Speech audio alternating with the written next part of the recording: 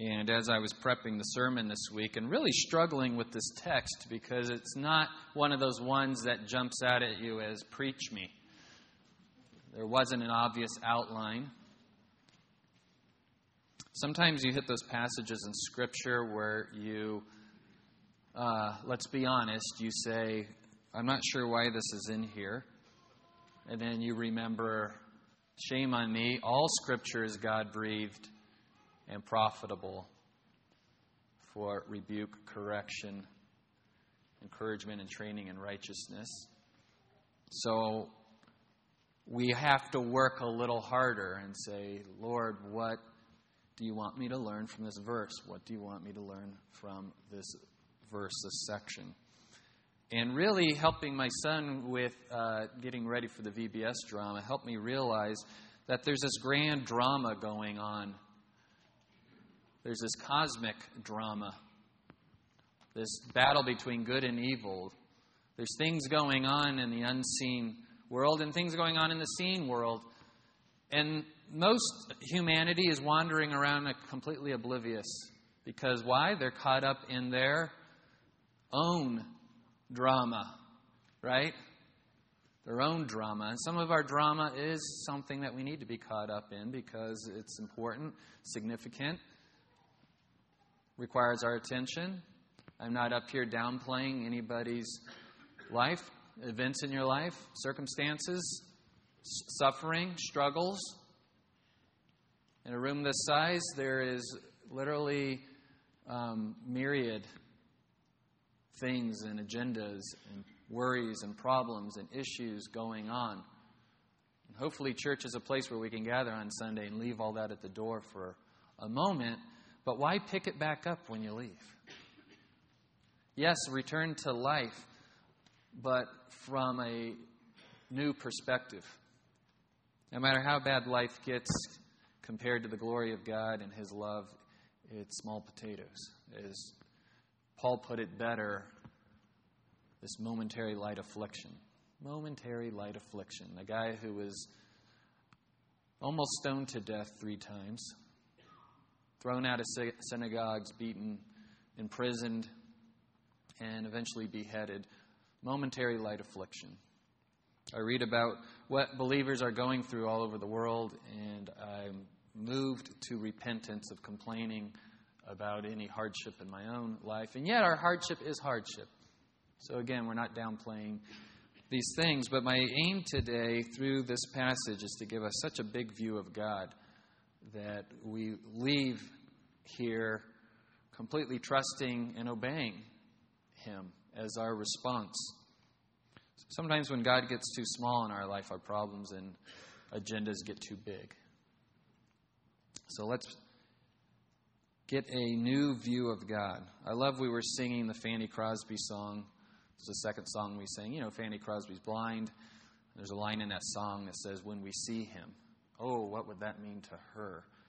Well, the same thing it means to all of us, but especially meaningful to someone who is blind. And someday we will have our eyes completely opened and we'll understand this grand drama that we're all caught up in. But for now, we get to see in part through a veil, so to speak. God has revealed enough of it to us as His children, and by His Holy Spirit opened our eyes to see, wow, we are caught up in something really, really, really big. And forgive me, Lord, for being best actor. I am not best actor. I'm lucky to be one of those grips. Not even the key grip, you know. I'm one of billions and billions and billions of people who've moved through this planet. And yet, because I know the God Most High, I am significant. That's a wonderful, wonderful message. We're talking about God's providence this morning. Providence. It's not a biblical term, it's a biblical concept, a biblical term coined by the Puritans and brought that word with them when they colonized America and named some of our cities Providence, right? Providence, Rhode Island. Aaron was born at Providence Holy Cross Hospital in San Fernando. Providence. What is this providence? The definition from Wayne Grudem in his systematic theology. It's up on the screen. The doctrine that God is continually involved with all created things. Get that? Continually involved. All the time. With everything created. In such a way that He, one, keeps them existing and maintaining the properties with which He created them. All right? This morning you woke up and the electrons and protons and neutrons, gluons and muons, and even the Higgs boson knew exactly what they were supposed to be doing because God created it that way and holds it in that way. And someday the elements will melt with fervent heat, the Bible says, but not until God decides. So He's holding it all together by His providence. Even more amazing, too, as if that's not amazing enough, He cooperates with created things in every action, directing their distinctive properties to cause them to act as they do. Notice it says He cooperates. He doesn't make you do what you do, yet He knows what you're going to do, and He works that out in such a way that His plan is accomplished. He's not waiting for you to act so that He'll know what to do next. He knows how you will act.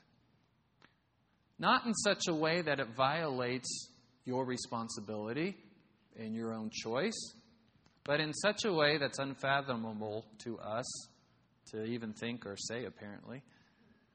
Unfathomable. That human responsibility and God's sovereignty work together hand in hand in a miraculous way. Intellectuals have to reject this God who created everything and controls everything. And so often intellectuals in the scientific community or the academic community say, no, that God's too big. And they balk at the idea of a God telling them what to do and making them do what they do. And that is not the God of the Bible. He doesn't make us do what we do. But many have rejected Christ because they hate the idea of some cosmic dictator telling them what to do and making them do. And they say, I'll show you. I'll do the opposite. And God's saying, no, I knew you were going to do that. And I knew that contingency, and I planned for it, and I accomplished my purposes, even through your rebellion. And that makes them even matter.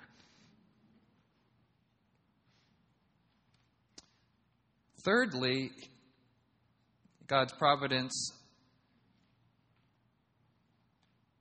makes it so that He directs them to fulfill His purposes. That is the really big God.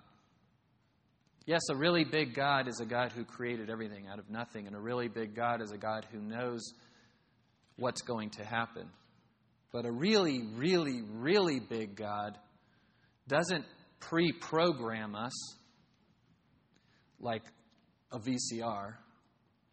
I'm repeating jokes from first service. Like, what's a VCR? What do we program today? iPads, your thermostat in your house.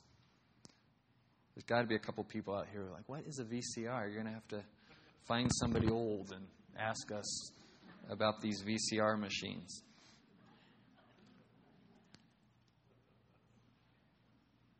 No, He doesn't do that. He doesn't pre-program us. And yet, He accomplishes His purposes through our choices. That's a really big God. That's a God that really, by human standards, is impossible to believe in, which is why faith itself is a gift from God. And yet He asks us to believe just that. So, well, I can't understand how He does that. And many say, when I understand how He does that, then I'll believe in Him. Well, now He's your size. If you could figure that out, then you don't need God. You could be God, and that's exactly why many reject God, so they can be their own God. Yes, we understand, though, that a God that big leaves us wondering, then why all the evil? Why the suffering? Why 9/11?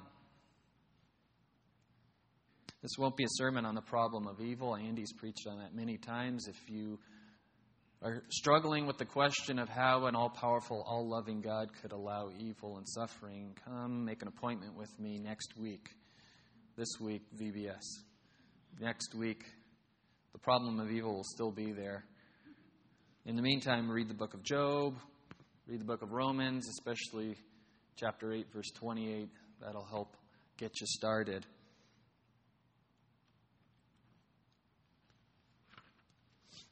Providence. It's what brought me here. I never even knew Tehachapi existed. I had my own plans, my own dreams, my own agenda. And we're called to look back over our life and say, really, God, you were that, yeah. You knew, yeah. You brought her into my, yeah. All those people you've interacted with in life, all of their history, their baggage, their agendas, their likes, their dislikes, it all bumps into each other in such a way that God's purposes are fulfilled. It's an amazingly huge God. This is the God we worship and serve. Is not that the story of Joseph? You know, when you start at the end of the story and don't know the rest of the story, you start at the end and you say, so you're telling me a Hebrew slave became the most important man in Egypt and saved the Middle East from famine? Yes. Well, how is that possible? Well, let me tell you the story. And a good chunk of the book of Genesis tells us that story. God's providence working in amazing ways. So, let me read our passage this morning and keep providence on your mind. I'm going to start from verse 10, which we covered last week, but we need this week. Then Judas Iscariot, who was one of the 12, went off to the chief priests in order to betray him to them. They were glad when they heard this and promised to give him money. And he began seeking how to betray him at an opportune time. On the first day of unleavened bread, when the Passover lamb was being sacrificed, his disciples said to him, "Where do you want us to go and prepare for you to eat the Passover?" And he sent 2 of his disciples and said to them, "Go into the city, and a man will meet you carrying a pitcher of water. Follow him, and wherever he enters, say to the owner of the house, 'The teacher says, where is my guest room in which I may eat the Passover with my disciples?' And he himself will show you a large upper room furnished and ready. Prepare for us there." The disciples went out and came to the city and found it just as he had told them, and they prepared the Passover. When it was evening, he came with the 12, and they were reclining at the table and eating. As they were reclining at the table and eating, Jesus said, "Truly I say to you that one of you will betray me, one who is eating with me." They began to be grieved and to say to him one by one, "Surely not I." And he said to them, "It is one of the 12, one who dips with me in the bowl. For the Son of Man is to go just as it is written of him. But woe to that man by whom the Son of Man is betrayed. It would have been good for that man if he had not been born." This morning we take a bite of another Markan sandwich. I introduced you to that concept last week, that often Mark will interrupt a story to bring us to a different story, only to bring us back to the original story. And he does that in order to draw attention to a point, an important point. And this time the meat of the sandwich is this whole story about what room are we going to eat in, and you're going to see a guy with a pitcher, and you ask him, or you follow him, and you tell the guy of the house, the teacher needs a room, and he'll know. It's kind of like, why is this in here? It's interesting. It's fascinating. Why is Mark drawing our attention to this part of the story? Furthermore, the other 2 synoptic gospels include this story as well. So apparently it's a very important story. And again, when you're not reading your Bible with focused attention, passages like this you kind of pass over. Ironically, it's about the Passover. Don't pass over this passage. What's the bread of the sandwich? Judas is looking for an opportune time to betray Jesus. There's the top slice of the sandwich. The bottom slice, Jesus points out that one of the 12 will betray him. So we have betrayal and betrayal as the bread. How are you liking the sandwich so far? Who likes betrayal? Not I. In fact, I said at first service kind of off the cuff without really thinking through it all the way, but my instinct tells me that of all human issues, suffering to go through, betrayal I'd have to put in the top 5 of horrible things to endure.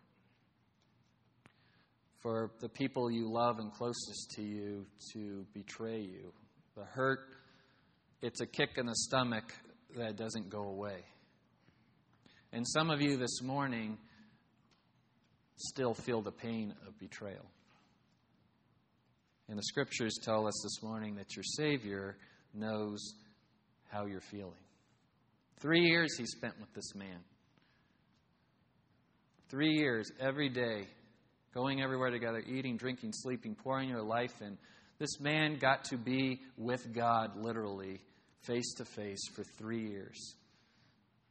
And when he found out that Jesus wasn't going to build the literal kingdom, and he wasn't going to have a special place of authority and power and riches, he was disgusted with Jesus.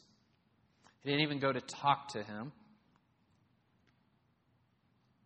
Didn't do him the service of discussing it with him, saying, "I'm confused, I don't understand, I'm a little shaken right now.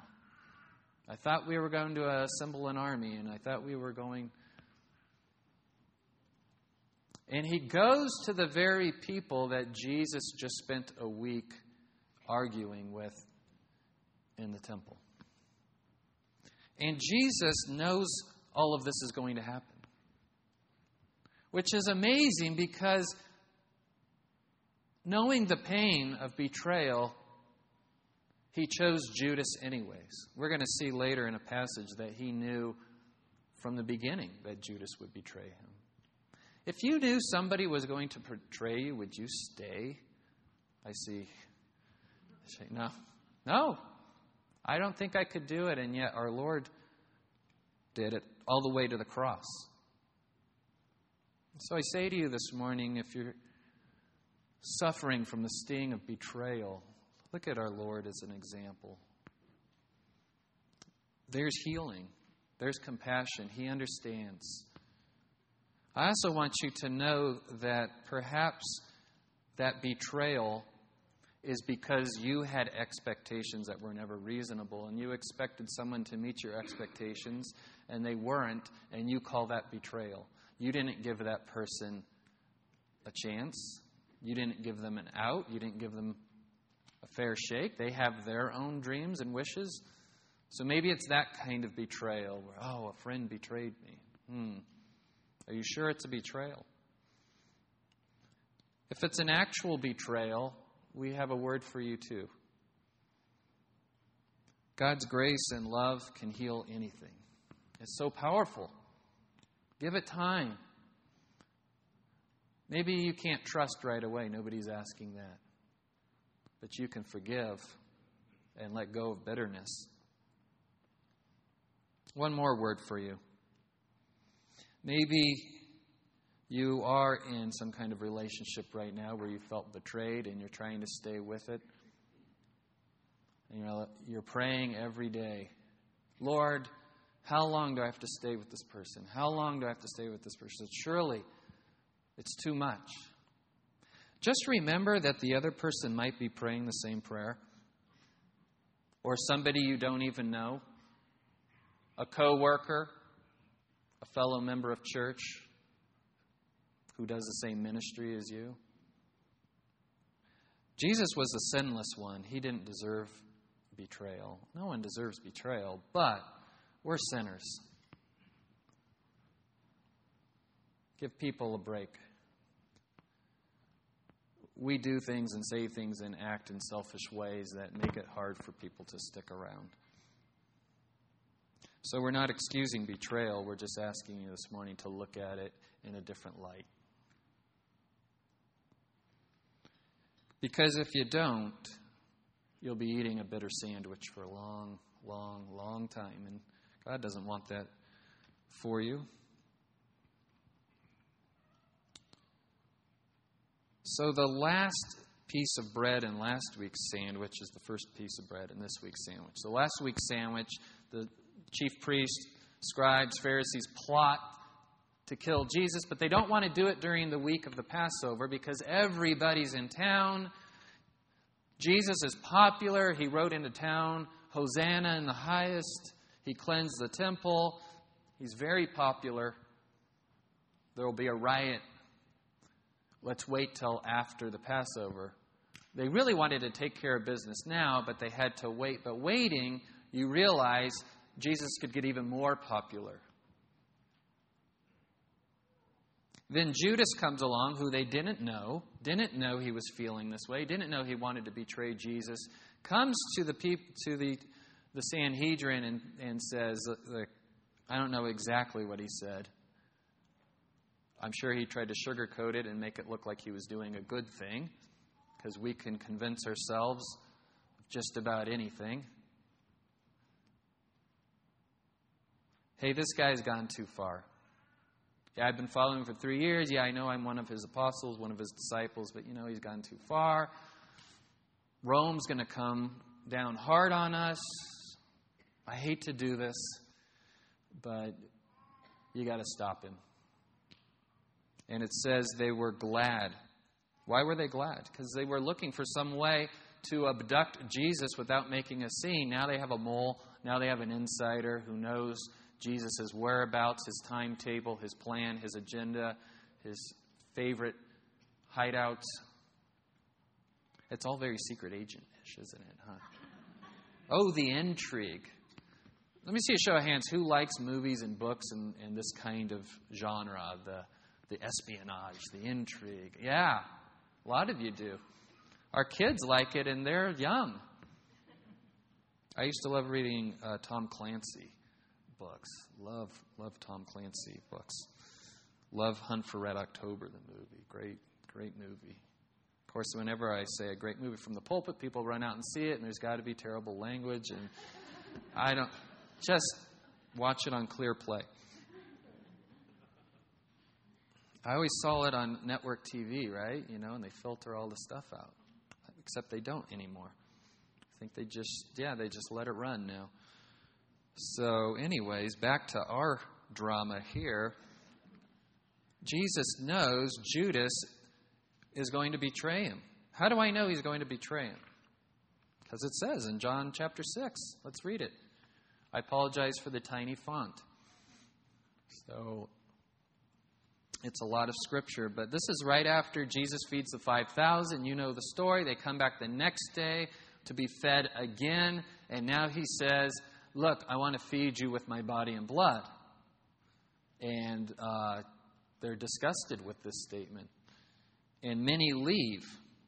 And Jesus says, but there are some of you who do not believe. He's talking about his disciples, the ones that stayed. Not just the 12, but others who he considered his disciples. Remember, there's the 12, the 72. Really, anybody who was following him is called a disciple at this point. But he knows that out of that crowd, even the ones who didn't leave, there were a lot who were just sticking around for the show or what Jesus would do for them next. Are you here for the show? Are you here for the Jesus who does whatever you want him to do for you?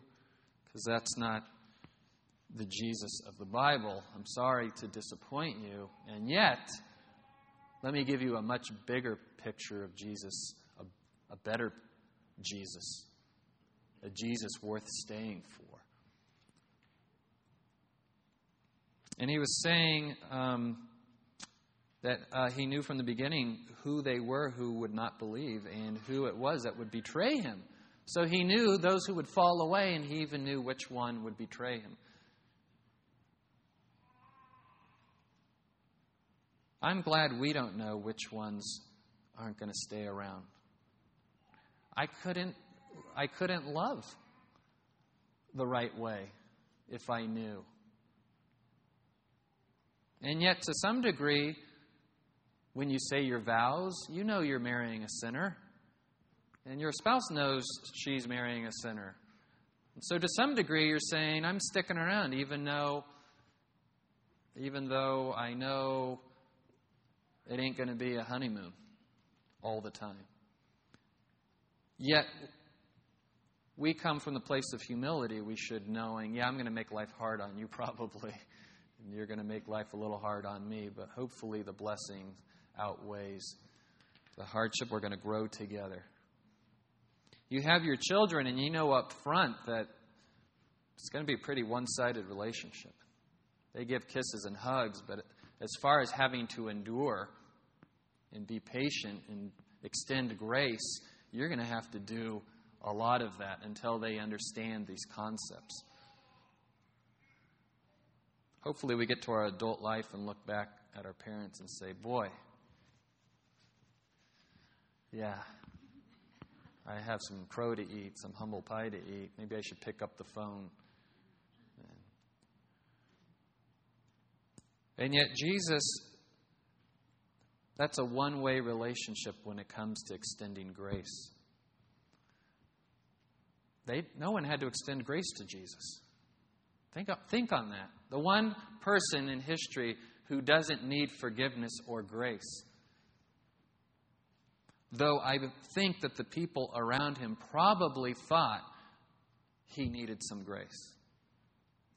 I know that because there's times in my own life when I say, I think, Jesus, you gave me a bum rap on this one.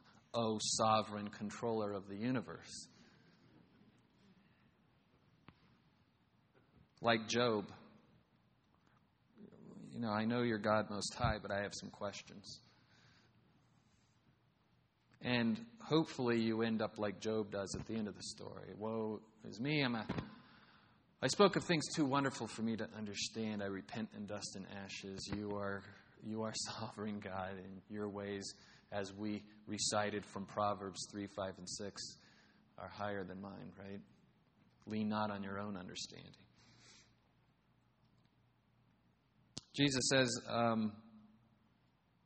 for this reason I have said to you that no one can come to me unless it has been granted him from the Father. As a result of this, many of his disciples withdrew and were not walking with him anymore. So Jesus said to the 12, you do not want to go away also, do you? Here's your chance. Count the cost. Simon Peter answered him, Lord, to whom shall we go? You have the words of eternal life. We have believed and have come to know that you are the Holy One of God. I love Peter. He gets it right. And then he'll get it wrong an hour later. Can't you relate? That's good. I'm glad there's these characters in the Bible that we can relate to. Because I can't relate to Jesus. He's too big. He's too perfect. He's too wonderful. My redeemed nature wants to be like him. My flesh despises him because I'm never going to be like that. Be honest, have you ever been upset with somebody who does something better than you? I was quite happy till you showed up. There's a line in a movie I like, also one with a lot of language, so don't run out and rent it. But it's called Good Will Hunting.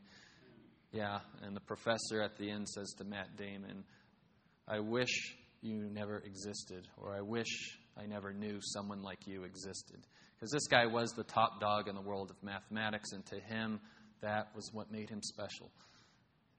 And Matt Damon would come along and solve equations and proofs on the back of a napkin that this professor had been working on for decades. And he said, this stuff's easy. You're an idiot. I'm sure he wasn't even out of character when he said that. That sounds a lot like Matt Damon, right? You're an idiot. And the professor falls to his knees and tries to put the pieces back together.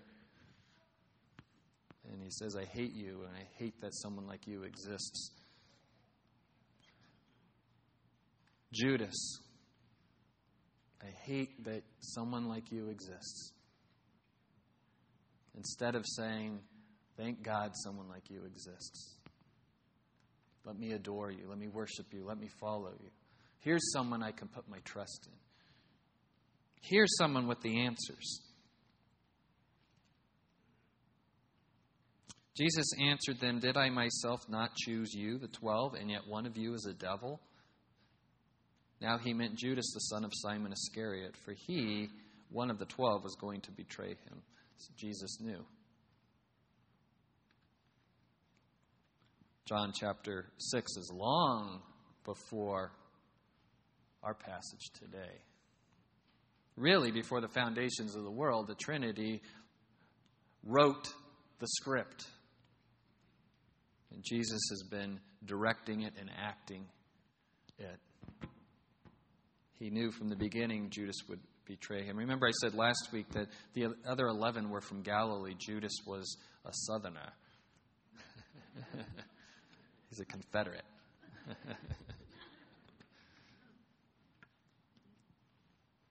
And yet, Jesus holds his composure together and prevents Judas from betraying him too soon. Right?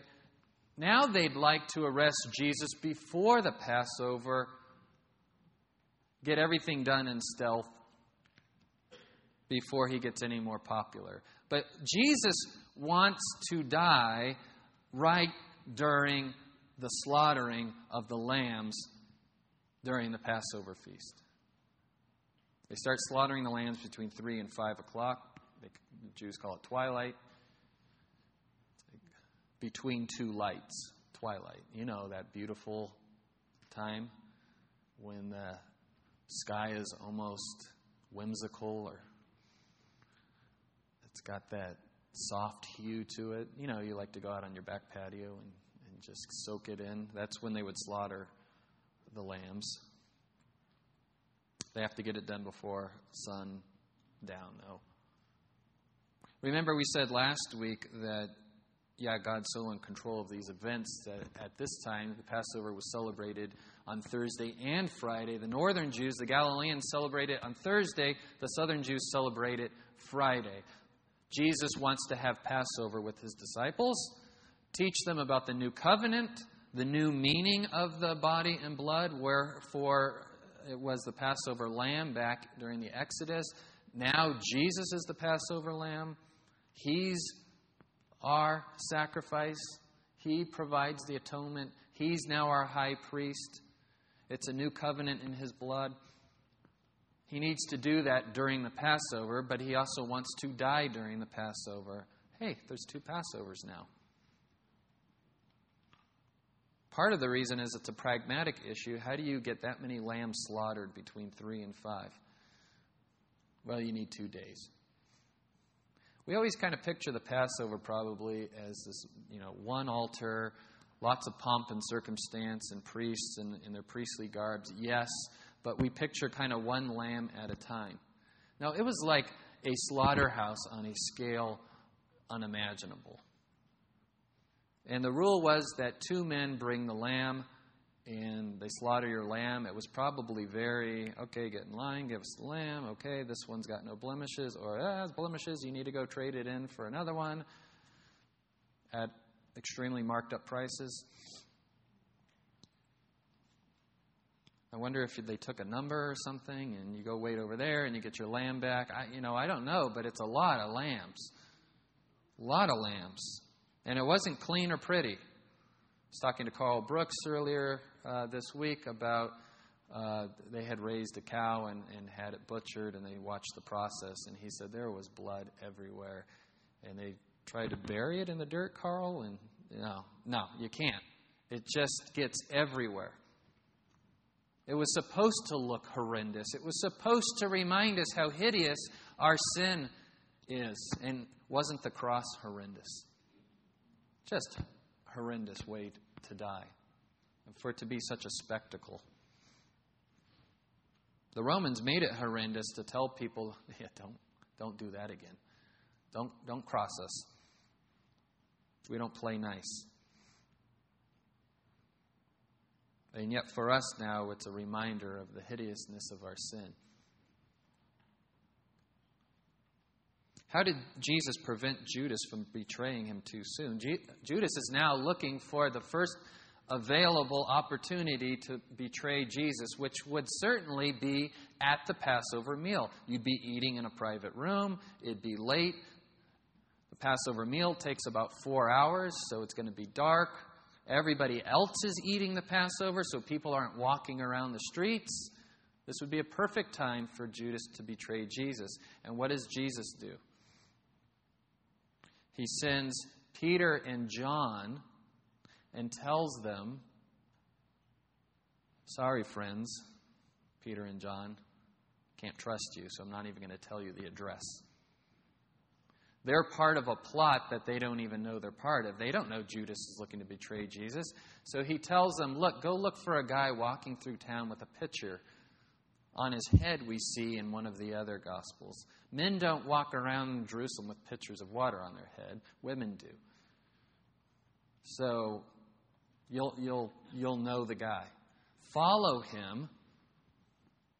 It'd almost be cool if there was like a thing they're supposed to say to him, like, the eagle has landed.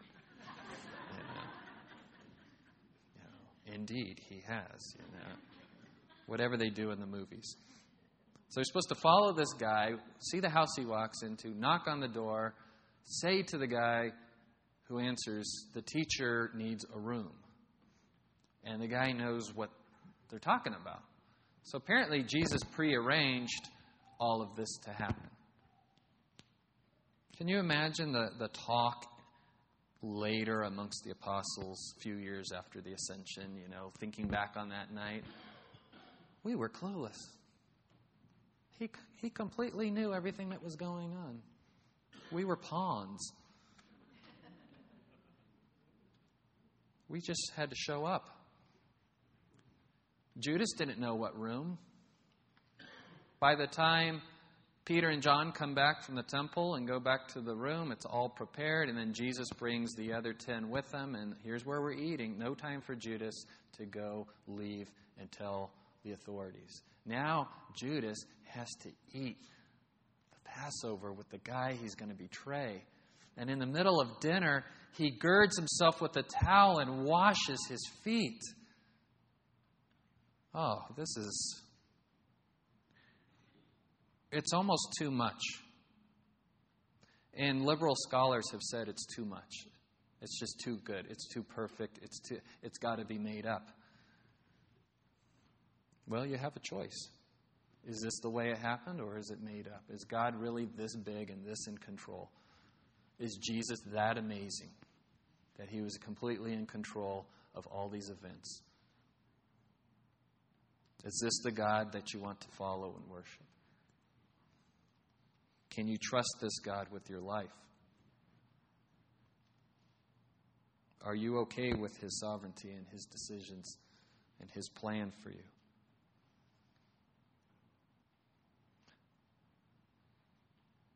You'd think maybe Judas, that would have melted his heart. Instead, it seemed to just harden it. Oh, look at him and the towel around his waist. Spare me. Spare me. It's all for show. Or, oh, that is so weak. That is not leadership. That is not authority. No leader I could respect would be washing people's feet like a slave. And then he says, go and do likewise. Oh, no. I am not washing feet. You know why he washed the feet? Do you know what the disciples did right before the feet washing? They're reclining around the table, they're eating, they're having conversation, and they get into another argument over who's going to be the greatest. It's like, haven't we been over that? And so he says, let me show you what the greatest looks like.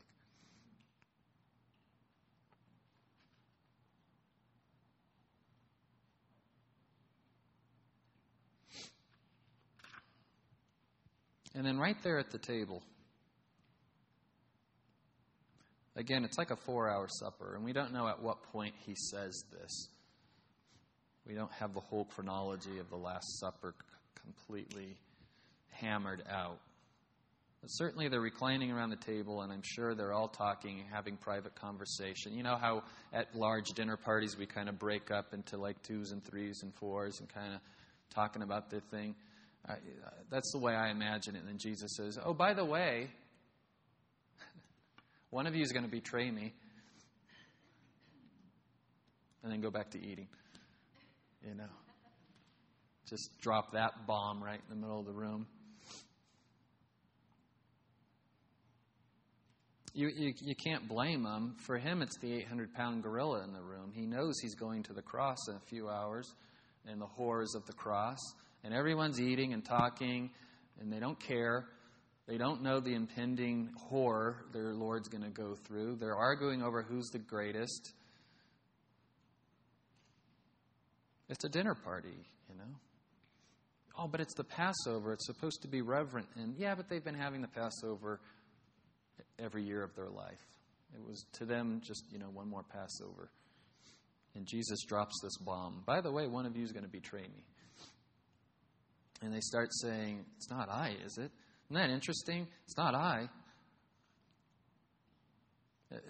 It's not going to be me. I guess at this point they've so learned to be suspicious of their own motives because they've been wrong so many times that they're like, oh no, I haven't been plotting, but it's not me, is it? That's what it says. They all say one by one, they go to him, and is it me? And Jesus says it's the one who dips in the bowl with me. And he all but dares Judas, go do it. We see in one of the other accounts, go do what you have to do. Now's the time. Now's the time. Go do it. What a shock to Judas. I think he's just so blinded in his selfishness and rage and hatred that it never occurred to him to say, wait a minute, how do you know? Like, now's the time. I've got it down to the minute. I want you to go now. Go tell him now. Judas had been plotting against Jesus, and the whole time Jesus was plotting. It's like that great plot twist at the end of movies, like The Usual Suspects, and you realize, oh, I've had it wrong all along. Judas thought he was in control of the situation, and then he realizes, no, Jesus, again, has been in control. Oh, Jesus. And we should say, oh, Jesus, amazing. What a Savior. What a God. I had to borrow this line and paraphrase it a bit from John MacArthur. Here in this scene, we see the sovereignty of God in His deity, Jesus in His deity, next to the humility and obedience in His humanity. There's no one like this. Never has been, never will be. There's only one. Jesus, creator of heaven and earth, King of kings and Lord of lords, was conceived by the power of the Holy Spirit in a borrowed womb, was born in a borrowed manger, arrived in Jerusalem on a borrowed donkey, stayed in borrowed homes, celebrated the Passover in a borrowed room, died on a borrowed Roman cross, and was buried in a borrowed tomb, yet He owned it all. Isn't that great? Sovereign God, humble in His humanity. Everybody thought He was one thing, and it turned out He was something completely different, so big that nobody could conceive of a God like this. This week during VBS, we'll present this God that is too big for the kids. Good. I want them leaving this week saying, this God's too big to understand. Good. Because what a shame when the church has been presenting a God small enough to wrap your mind around, and we wonder why kids are leaving the faith. I don't think they ever lost the faith. Maybe we didn't give them the faith. So let's give them a God too big to comprehend. And let them make the choice. Either you reject this God, or you fall on your knees in worship. But you don't make him into something tame and understandable and more like me and you. What will it be? What will it be for you? Because this is God. This is our provident God. He is this amazing. Will you fall on your knees in worship, in obedience, in trust? Or are you going to go home and try to figure it all out? And when you get the answers, then maybe I'll believe in him. I'll save you the trouble. You're not going to figure him out. You don't want to figure him all out. You don't want a God that small. Kathy's going to come up and we're going to sing a cappella, Trust and Obey. Because really, that's the only rightful response to what we've heard today. Heavenly Father, you are worthy of our trust and our obedience. Holy Spirit, help us to trust and obey. We love you, we praise you, we fall on our faces in adoration and awe. Dismiss us now in Jesus' name.